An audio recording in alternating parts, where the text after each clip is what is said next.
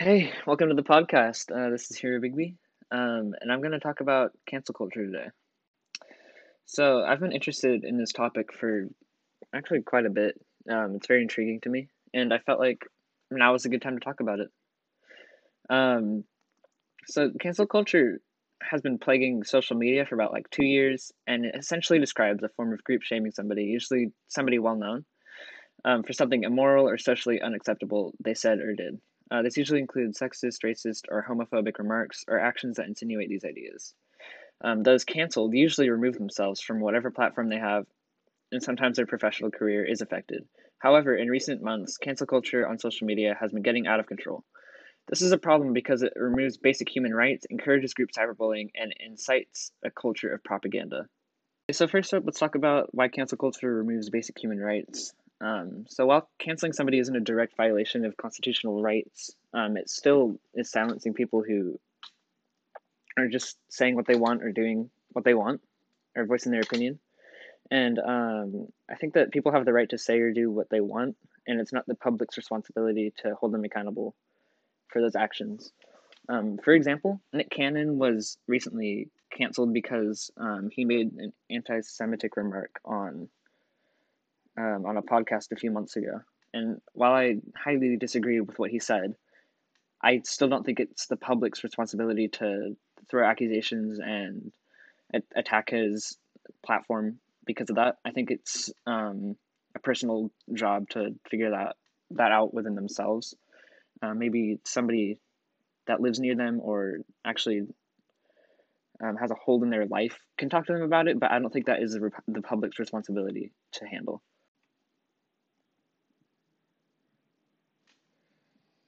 All right, so next we're going to talk about how it incites a media atmosphere of propaganda and a lack of context.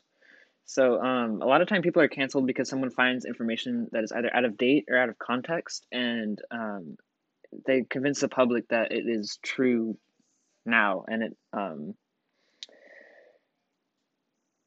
I don't know, they don't give enough information to back up the claim, but people still take it and believe it wholeheartedly. Um, so, for example, in a recent video by the D'Amelio sisters, Charlie D'Amelio, who's 16, says that she wished she had more time. Like imagine if she hit 100 million followers a year after hitting a million. To which people responded by unfollowing her and trying to cancel her for being greedy about her followers. Even though she was just like saying like a wish, like that'd be cool.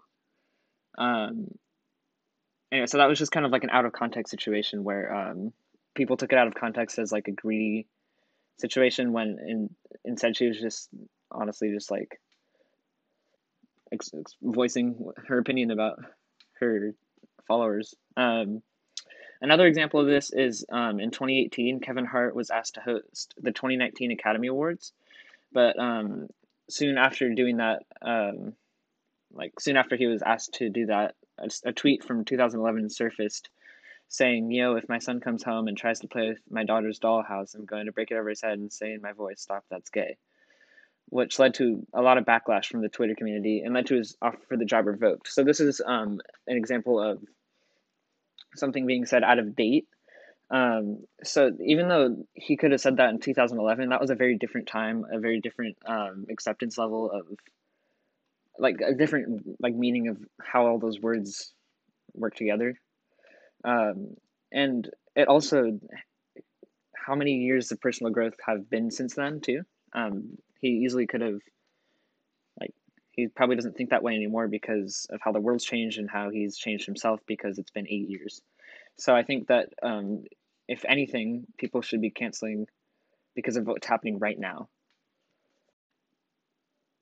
All right, finally, we're going to talk about how it is a form of group cyberbullying. So, especially when the information about the person in question is false or out of context, like I just talked about, the person being canceled can be um, affected and they can feel like they're being cyberbullied because they don't understand where this information is coming from and why all these people are attacking them out of nowhere.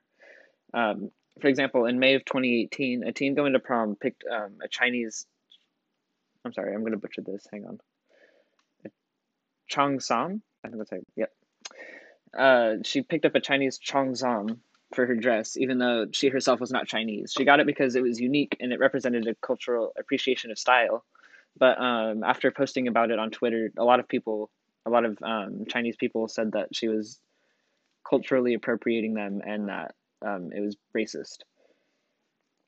Um, so her mother says that they had to pull her away from all the social media because it was getting overwhelming, because they were feeling like they were being attacked like in their family, and because um, this girl was like from a small town. She didn't really have very many followers. A sudden influx of like thousands of people telling her how wrong she is about what she's doing definitely could like affected her mental health, you know. Um, and it's just crazy. I don't understand why people get like this. Like adults are attacking this like child, and it doesn't. It's just terrible, and it's just straight cyberbullying at that point. It's not even canceling; it's just cyberbullying.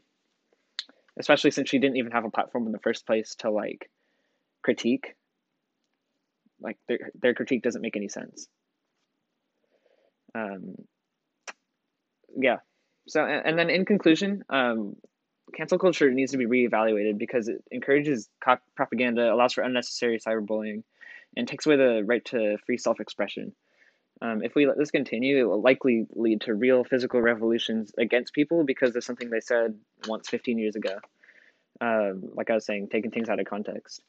And I think people will stop caring at all about credibility or context and will attack people because it's fun and it will end in a very dark, evil society like is happening right now. Except it will be physical attacking. Um, so instead of jumping on the throats of everybody who has ever said anything socially or morally unacceptable, I think we should take a moment to consider the context, the timing of the event, and if canceling them is really helpful to like a better society or a better social presence.